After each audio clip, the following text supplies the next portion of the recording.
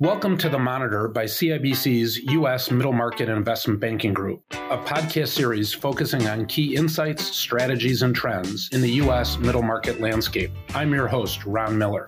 On today's episode, I'm speaking with Alex Eskra and Dan Riley, who are both directors at CIBC. Gentlemen, thanks for joining the podcast. Absolutely. Thanks for having us. Yeah, thank you. Today, we're going to talk about the current state of the U.S. middle market. Alex is going to discuss the M&A market broadly, including deal volumes, private equity activity, valuations, and the debt markets. And Dan is going to add some of his insights on the software and technology industry. Alex, let's start with transaction volume. Last time we spoke, Q2 2023 transaction volume was down compared to 22. Can you tell us how Q3 2023 shook out? Absolutely, Ron. So I think broadly the market was bracing for a bit of a slower quarter, and third quarter confirmed that trend. Year over year, we saw a 26% decline in deal volume compared to the same period in 2022. I know we start every podcast talking about volume, but it's not all doom and gloom here. There's a bit of a silver lining at the end of Q3. Deal volumes were up, sort of slightly from the previous quarter, which suggests there may be a potential rebound coming in 2024. Strategic buyers, I think, by and large, filled a bit of a gap where private equity firms have been more cautious lately. We'll talk about this a little bit more detail later in the podcast, but there's sort of a trend related to slumping private equity exit activity, which is causing a bit of a backlog of portfolio companies that at some point will need to transact and should provide some good fuel for the M&A market going forward.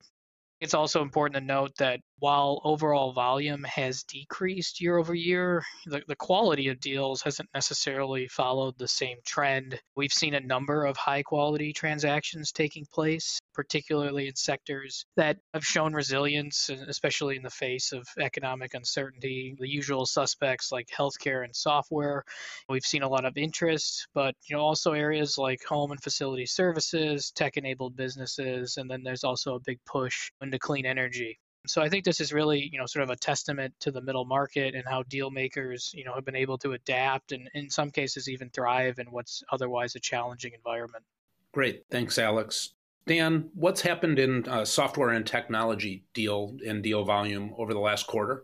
Yeah, I'd say in software and technology, we've seen a pretty similar pattern where volumes are down about 28.5% year over year, but the sector is still active due to its resilience and sort of continuous innovation driving demand. And even in a downturn, companies in the space that show strong growth potential and scalability continue to attract a lot of interest. Great. Let's turn to private equity activity more specifically. Alex, what's happened in the private equity world in the last quarter? As I mentioned, private equity exit activity slowed considerably. Q3 was no exception to that. There was a bit of a crack in the IPO window in late Q2, which I think for some people offered a glimmer of hope. But unfortunately, a looming government shutdown and the Federal Reserve's hawkish stance on interest rates thrown a wet blanket on investor sentiment. While the traditional LBO market has regained some stability, I think stalled exit activity on the PE front is really the new focal point and what deal makers are focusing on. According to PitchBook, exit value was down 41%, from last quarter, which actually matched the lowest level achieved during the pandemic, which was Q2 2020 when we had all the lockdowns. Q3 essentially reversed all the gains that we made in Q2, essentially a 85% drop from the height Q2 2021. That being said, I think it's important to keep this in a historical context. Q3 2023 is well above what we saw during the Great Recession, which was basically a third of the value that was achieved Q3 2023. Very interesting. Any insights, Alex, on the implications of this slower exit activity? Exit activity is a really important factor in the PE capital formation cycle and really an indicator of industry health. In addition to determining fund performance, it provides cash flows that investors then recycle into new fund investments. So a prolonged imbalance between selling and buying can really disrupt this cycle, and it poses a real problem for the industry. I think, by and large, a lot of this is caused by the contracted debt market.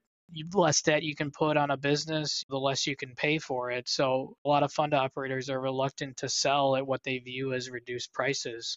So they're going to need to come up with some creative solutions. I would expect that we're going to see a lot more announcements relating to secondary sales or continuation funds in the next year or two if exit activity doesn't pick up. Dan, have any of the themes that Alex just highlighted impact the software and the technology sectors? I would say the sector overall is somewhat insulated due to its high growth nature. Private equity exits may have slowed like in other industries, but there's still strong appetite for tech companies out there, and especially the ones with stronger recurring revenue models and high customer retention rates. Great. I think we've just talked about deal volume. I'd like to turn to valuation. So, Alex, what's happening with valuations, over the last quarter or recently? Yeah, so valuations have been a bit of a complex story this year. Through Q3, year to date, we've seen sort of EBITDA multiples for private equity-backed LBOs around 7.3 times, which is really just kind of a slight decline from what we saw in 2021 and 2022, which was 7.6 times. But there's a couple of factors at play here. I think top of everyone's mind is higher interest rates, which have posed a pretty significant headwind. I mentioned before, the less debt you can put on a business, the less you can pay for it. So, that's exerting some downward pressure on valuations. I think the other thing at play here is there's a lot of economic uncertainty, which has made buyers a little bit more cautious and more discerning, which has largely translated into increased scrutiny on these potential acquisitions. Buyers are spending a lot more time with businesses, and we always say time is the enemy of all deals, which can impact our valuation and outcome. A couple of things that I would note here is that it's not all doom and gloom. Current multiples are still above pre-COVID levels, which suggests that the market is adjusting, but there's still a premium on quality investments. One of the things that we've noted this year is that the market has seen a shift with more lower quality companies trading. These assets will naturally have lower value at lower quality, but that's been somewhat balanced by the premium that buyers are willing to pay for those higher quality companies, which has kept multiples only slightly lower than what we've seen last year. Great. Dan, let's turn to software. Any recent trends going on in software valuations? Yeah, I think the sector overall continues to command strong valuations, particularly with companies that are demonstrating sustainable growth and who are in more non-cyclical end markets. And this ongoing digital transformation is really supporting that trend where you see software just becoming more and more a key part of every industry. Great, thanks. Alex, we've talked a lot about the debt markets over the last couple episodes of The Monitor. It's been a tougher market over the last year. What's going on with the debt markets now, and any trends that have recently emerged? Yeah, I'm happy to shed some more light here. So the average total debt across all deals year to date through 2023 was 3.6 times. As a point of perspective, was down from 3.9 times all last year. Interesting thing I'd note here is that the subordinated debt has remained unchanged at about 0.7 times. And we've really seen that decrease in the senior debt market, with senior debt multiples being at 2.9 times, just showing that there's a lot more caution in the traditional banking market. I would say that there's, one bright spot in Q3 was that there was a significant rebound in the leveraged loan market, reaching a 5-quarter high. Volume of new loans surged by about 30% in Q3, which definitely exceeded expectations and is signaling to us that there's some renewed investor confidence.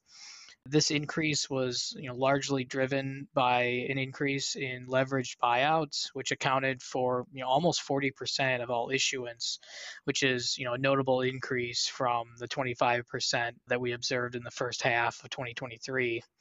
I'd say one of the biggest concerns over the last year has been what we call the debt maturity wall, which is really just the number of loans that are up for repayment or refinancing, which a lot of these loans when they were taken out were at significantly lower rates, but in the current rate environment poses challenges for refinancing. Interestingly, the immediate maturity wall has been significantly mitigated through amend and extend activity. And for listeners, this is where borrowers will offer lenders, a higher interest rate or other covenant concessions to extend the maturity of their loans. And the last time that this was really prevalent was during the Great Recession. But in the context of 2023, this activity has essentially doubled from what we saw in 2022. Overall, I think the market's done a really nice job of pushing out the maturity wall with about 16 billion in loans due before the end of 2024, which is down from 180 million at the end of 2021. So, a significant change in outlook here. But it's not all roses. The long-term risk profile has shifted as that maturity wall has been pushed further out. The amount of debt that's due in 2028 and later has increased by about 370 billion. And then also the maturities have become riskier. There's a larger share of lower rated borrowers, which depending on how the market looks in 2028 could be fine, but definitely more vulnerable to defaults if economic conditions are worse at that point. Interesting. Thanks, Alex. That could prove to make next year pretty interesting. I'd like to turn now to software and technology more broadly. And Dan, I got a couple questions for you on what you're seeing in the market. So for businesses that you've worked with recently, what has made some of these assets, really stand out in the marketplace? Yeah, I'd say there have been a few key factors at play. Strong performance, even in a slightly more challenging economic backdrop, would be one. Very strong recurring revenue mix would definitely be another. And then you also see private equity firms being very thematic right now and looking at industries with secular tailwinds. And as you might imagine, if you can get all three of these together, it's really a great combination. Great. I'm sure we have some, company owners or advisors to companies listening. And if you were an owner of a tech company right now, I think we've heard some mixed things about the market. Is now a good time to sell? And how should someone prepare, or how could we help them prepare for a transaction if it is the right time? Yeah, I think what we're seeing right now is that there's a lot of demand out there for deals, but very low supply, particularly in the software and technology space. So we're seeing a lot of interest in A or even less than A assets right now. So I think we can really do a great job of running a process that takes advantage of that right now and really maximizes competitive tension to get that best outcome. Interesting. I mean, it's a choppy market. What are the obstacles that you're seeing in the marketplace right now? Yeah, I think within software, the primary thing we're maybe seeing right now is that it's a little bit harder to pinpoint on valuation for those companies because you see a lot of the public comparables are still down versus maybe 2021 or early 2022 levels. And there's also a wider dispersion in where M&A deals are maybe getting done from a multiple standpoint. But that kind of plays into our approach where we always want to be transparent with our clients up front and really set the right expectations on valuation and tell our clients, this is the level where we're highly confident in getting a deal done. And then we go deliver on that.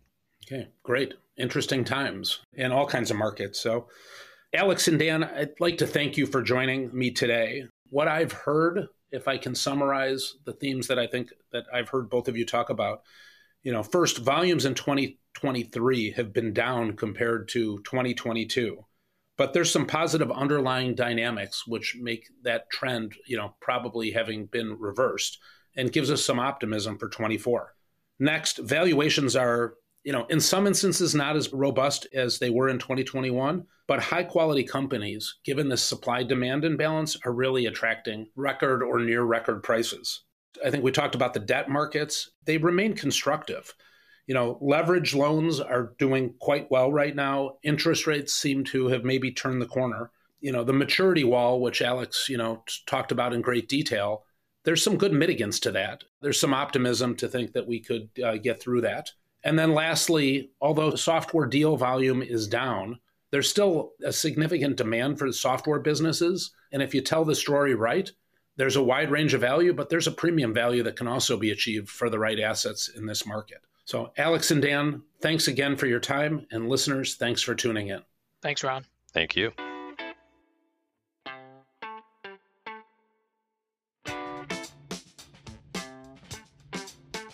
The information and data contained herein has been obtained or derived from sources believed to be reliable, without independent verification by CIBC Capital Markets, and to the extent that such information and data is based on sources outside CIBC Capital Markets, we do not represent or warrant that any such information or data is accurate, adequate, or complete. Notwithstanding anything to the contrary herein, CIBC World Markets Inc. and or any affiliate thereof shall not assume any responsibility or liability of any nature in connection with any of the contents of this communication. CIBC Capital Markets is a trademark brand name under which different legal entities provide different services under this umbrella brand. Products and or services offered through CIBC Capital Markets include products and or services offered by the Canadian Imperial Bank of Commerce, the parent bank of CIBC World Markets Inc., and various other subsidiaries of the Canadian Imperial Bank of Commerce. For more information about these legal entities as well as the products and services offered by CIBC Capital Markets, please visit www.cibccm.com. Speakers on this podcast may provide short-term trading views or ideas on issuers or securities, but investors should not expect continuing analysis, views, or discussion relating to the securities discussed herein. Any information provided is not intended to represent an adequate basis for investors to make an informed investment decision and is subject to change without notice. CIBC World Markets Inc. or its affiliates may engage in trading strategies or hold positions in the securities discussed in this podcast and may abandon such trading strategies or unwind such positions at any time without notice. Any dissemination, redistribution, or other use of this message or the market commentary contained herein by any recipient is unauthorized.